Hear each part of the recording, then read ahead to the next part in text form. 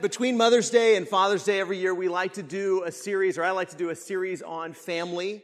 And this year, because we've been studying the Gospel of John, I thought it would be good for us to really dive into John's Gospel account, especially looking at the I am statements of Jesus, and then talking about what would our families look like if we applied those statements to our families. What would it look like if grandparents and aunts and uncles, moms and dads, brothers and sisters, sons and daughters, if we took those statements and we decided we will make Jesus the very center of our homes?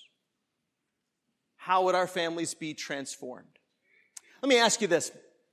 Have you ever had that feeling where you felt like you really accomplished something? Something good. Maybe like you spent all day, doing laundry, or you spent all day cleaning the house, or you spent all day working on the yard, or whatever it is, and you feel like, yes, that feels good. I'm done. It's accomplished. And then just to realize it's going to have to be done again pretty soon, right? And it just kind of comes undone. You can clean the house. You could spend hours and hours and hours cleaning the house. And just as you do, somebody will come track mud in, right? You could spend hours and hours doing the laundry, and then you realize you're wearing clothes right now, and those clothes will have to be washed. But every good thing that you do has a tendency of coming undone, right?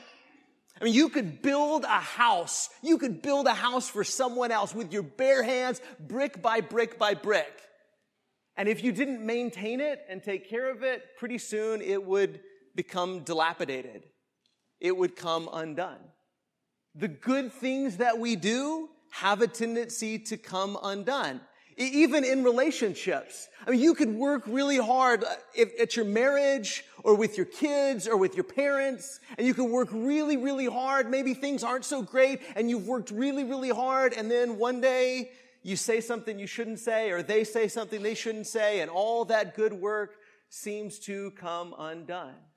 Now, that's not to say that it's a waste of time or that it's meaningless to do those good things. After all, in a little bit, you're going to go eat lunch, right? Even though you know that eventually you're just going to have to eat again. We know that the good things that we do, we're going to have to keep doing them and keep doing them and keep doing them. It doesn't mean that they're meaningless, but it does mean this, that we simply aren't strong enough in and of ourselves to do anything that really endures.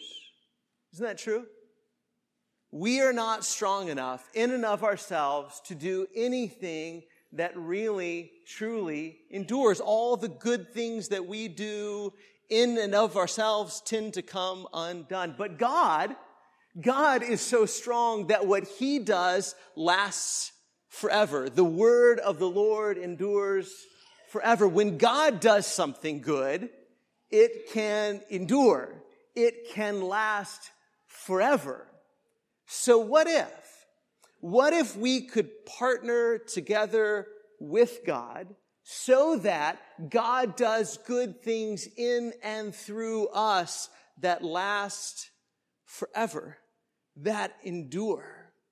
What if the good work that we do in our family, we allow Jesus to work in us and through us so that that good work that we do in our family endures? What if we partner together with Jesus so that He works in and through us, and the work that we do with our neighbors and our neighborhood and our community and our city and our country and our world, what if that good work could endure because it was God whose strength is working in us and through us to produce fruit that lasts? And that's what we're going to talk about in John 15. But before we really dive into this vine and fruit and branches metaphor, I think we need just a little bit of context, okay? So if we're going to understand this sort of vine imagery, I think we have to know that this is something that the prophets used a lot to speak of Israel.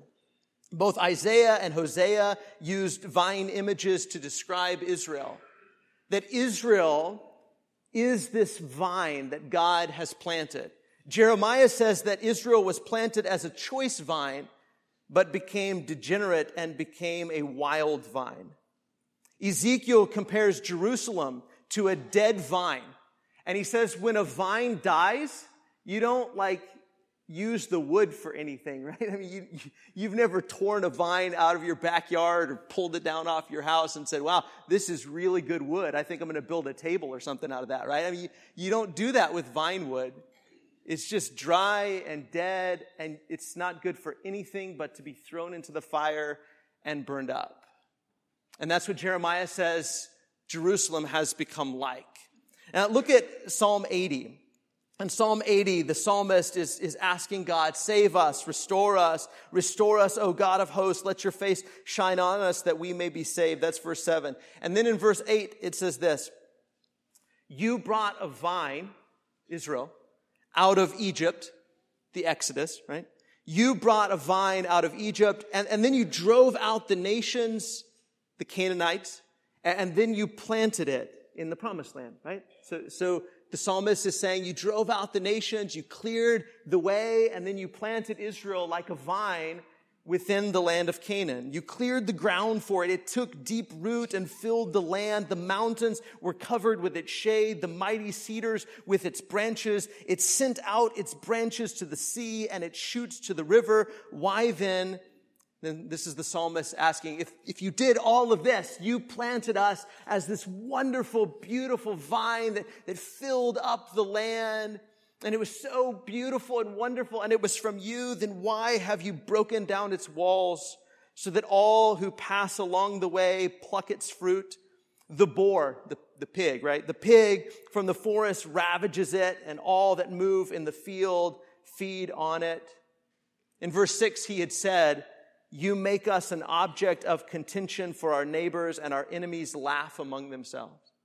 God, why have you allowed this to happen to your vine, Israel, where our neighbors take advantage of us, and they laugh at us, and they hurt us, and we have become nothing? Then he prays in verse 14, turn again, O God of hosts, look down from heaven and see, and have regard for this vine, the stock that your right hand planted, and for the son whom you made strong for yourself. They have burned it with fire. They have cut it down. May they perish at the rebuke of your face. And he kind of switches metaphors and talks about Israel not just as the vine, but as God's son. But let your hand be on the man of your right hand, the Son of Man, whom you have made strong for yourself. Then we shall not turn back from you. Give us life, and we will call upon your name. Restore us, O Lord God of hosts. Let your face shine that we may be saved. And Jesus takes both of those images, the Son, right? The Son of Man, and God's Son, right hand, and also the vine, and he applies them to himself. So then when Jesus says in John 15 and verse 1, I am the vine, and my Father is the vine dresser. I mean, think about the significance and the weight of that to a Jewish audience. I mean, if you had heard metaphors your whole life about how the United States is this, I don't know what that would be, but imagine if you had heard a metaphor your whole life and it always applied to our country or our nation or our people, and then all of a sudden somebody comes along and says, I'm the true whatever. In this case, I'm the true vine. I'm the true vine. So it's not about your connection to Abraham. You're not going to get life or strength or produce fruit or be in the family of God because you're connected to Abraham, connected to the people of Israel. You're going to be in the family of God and produce fruit and have life if you are connected to me. I am the true vine, and my Father is the vine dresser. Every branch in me that does not bear fruit, he takes away. So if there's a branch in me and you say, I'm a disciple of Jesus, I'm connected to him, but yet you don't bear fruit, then the vine dresser, the Father, will take that branch away. And every branch that does bear fruit, he, what? He prunes it, right? He prunes it. He cuts away the things that are bad and that shouldn't be there in order for it to bear more fruit. So if you bear fruit, good news, you're going to get pruned, right? You're going to have the bad stuff cut away so that even more good stuff can grow. And then he says, already you are clean because of the word that I have spoken to you. Now, it's hard to see in English, but in Greek, the word prune and clean are very similar, related words. So in other words, you already have been pruned because of the words that I'm speaking to you. Because of the words that Jesus had spoken to his disciples, they had already begun the process of being pruned so that they could increase in their fruitfulness, right? And if we want to be fruitful, we have to be content with being pruned. And sometimes the pruning process is uncomfortable, right? When the bad stuff is cut out. And I wonder sometimes, are we willing, if we want to produce fruit that endures, and we say, listen, I'm sick of all the good things that I do, all coming undone. I want Jesus to work in me and through me, that the things that I do can last and can be good fruit and endure and abide. Then we have to be content with the pruning process. I read this week that a vineyard, if somebody plants a vineyard and plans on growing grapes, that it takes like 4 years before they have a harvest of grapes. Before that, year after year after year, it's a pruning process. Pruning, until finally some grapes start to be produced. Are we content with that? To say, I want to be a disciple of Jesus. I want to be connected to him. And I'm willing for God to go to work on me that I might have growth and life and to be more fruitful than I have been in the past. Are we content with the pruning process? The Father cutting away anything that hinders our growth and our fruitfulness. Now look at verse 4. Abide in me, and I in you. I love that Quentin prayed in his prayer that language of intertwined, right? And that's something that's all throughout the Gospel of John. Jesus would say, I'm in the Father, and the Father's in me, and now you abide in me, and I will abide in you. As the branch cannot bear fruit by itself. Do you hear that? The branch cannot bear fruit by itself unless it abides in the vine. It's a great metaphor, isn't it? I mean, you could have a branch of a grapevine and it's laying there on the ground and it's not going to do anything. It can work and work and work and work. I mean, it might grow some mold on it or something. I don't know, but it's not going to grow any grapes. Not unless it's connected to the vine. And he says, it's the same with you. You will not be fruitful. And there's so many of us.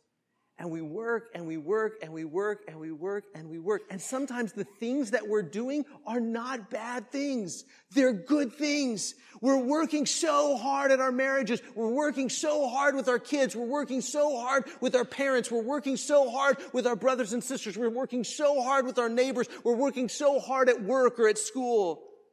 But Jesus says, unless you're connected to me, unless my life and your life are intertwined, then you will not bear fruit. I am the vine. You are the branches. Whoever abides in me and I in him, he it is that bears much fruit. For apart from me, you can do nothing. You know, I heard somebody say this week that it's not really the branch that produces the fruit. It just bears the fruit, right? It's the vine that produces the fruit. You don't have to produce the fruit. All you have to do is bear the fruit. When you're connected to Jesus and your life is intertwined in his, and we'll get more specific on what that looks like and what that means as we go through the text. But if you are connected to Jesus, then he produces fruit that you bear. But apart from him, you can do, what's the word? Nothing.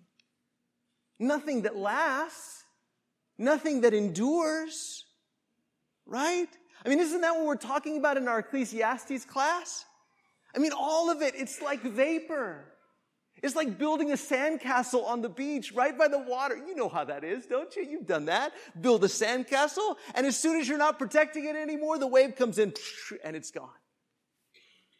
And we're building and building and working and working and working, and it's for nothing if it's not in Christ.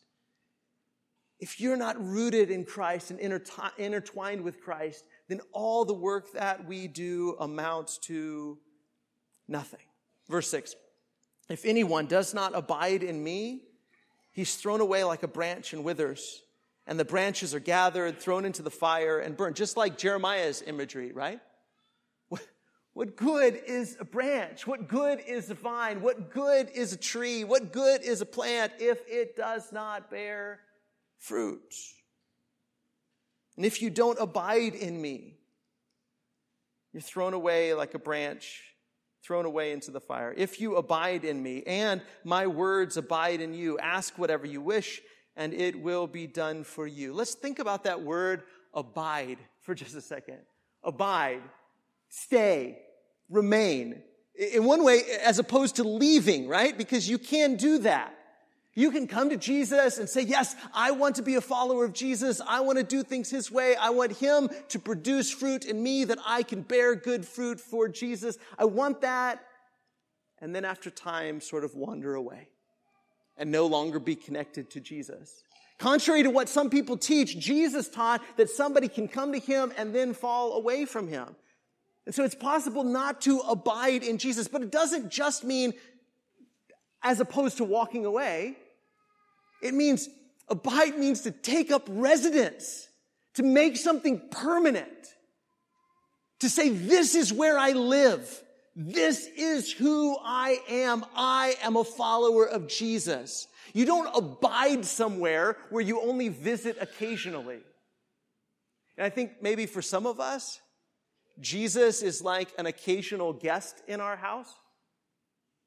And sometimes, for some of us, Jesus is more of like a permanent guest in our house. But the way Jesus is talking, it's that we take up residence in Jesus. Not that he's just a guest, not that he's just somebody that comes into our house. It's that we take our house into him. I mean, it doesn't get more intimate than a branch and a vine.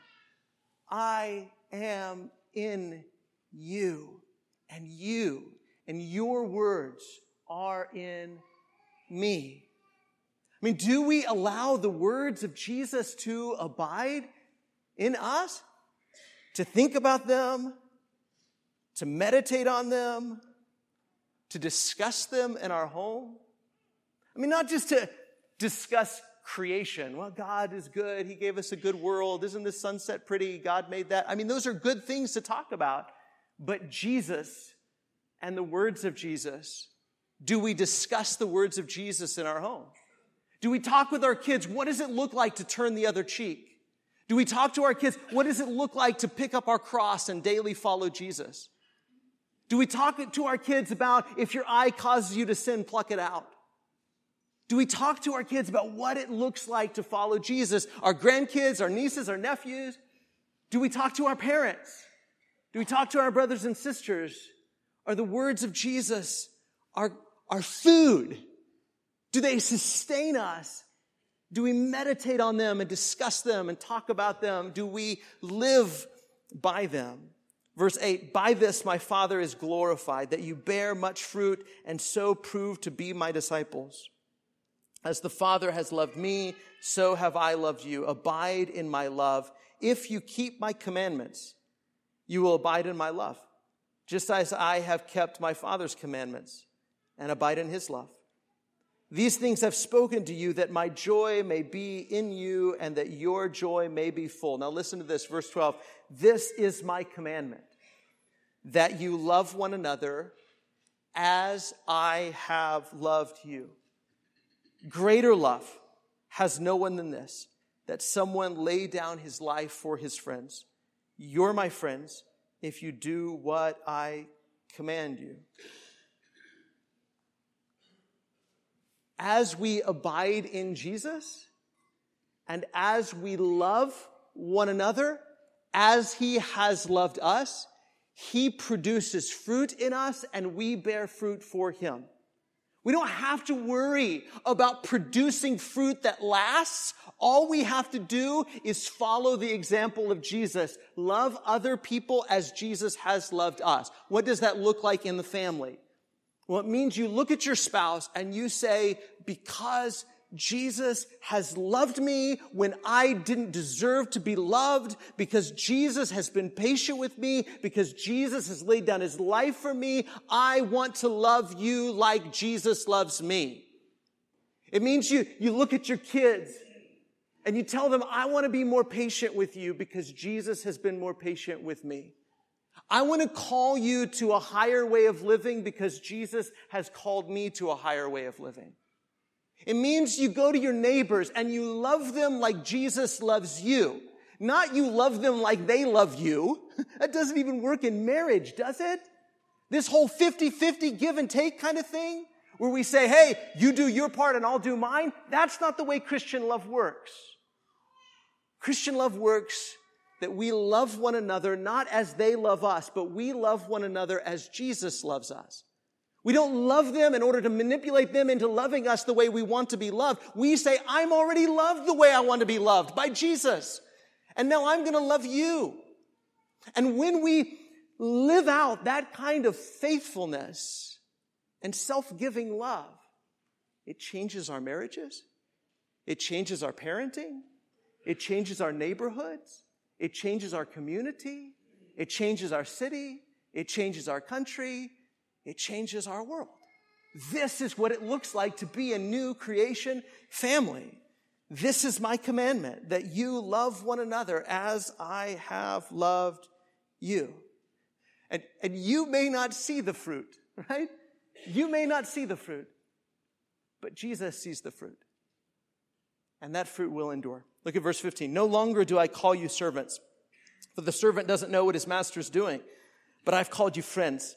For all that I have heard from my Father, I have made known to you. You did not choose me, but I chose you and appointed you that you should go and bear fruit. And look, and that your fruit should, you see, abide. That your fruit should abide. So that whatever you ask the Father in my name, he may give it to you. These things I command you, so that you will love one another.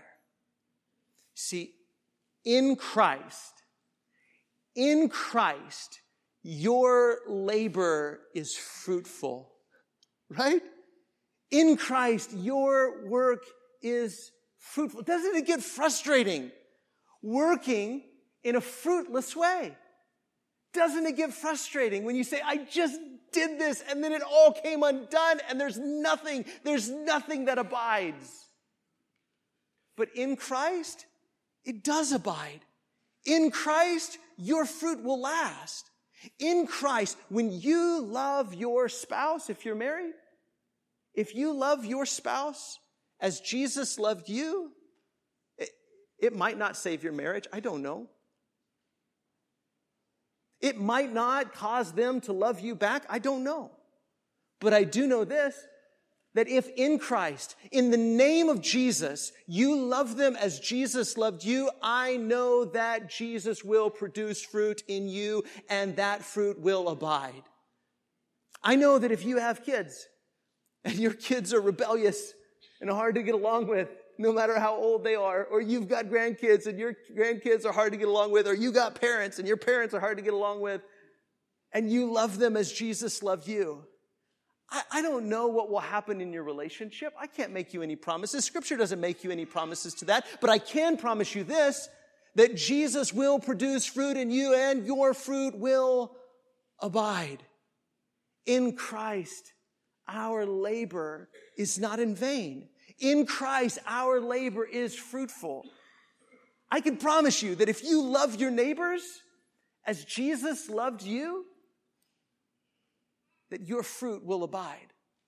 I can promise you that if as families we decide this is the way we are going to live our lives, this is the way we're going to operate, this is our mode of operation, we are going to love people like Jesus loves us. We're going to love people that look different. We're going to love people that think different. We're going to love people that vote different. We're going to love people that speak different. We're going to love our neighbor as ourselves. We're going to love our neighbor as Jesus loved us.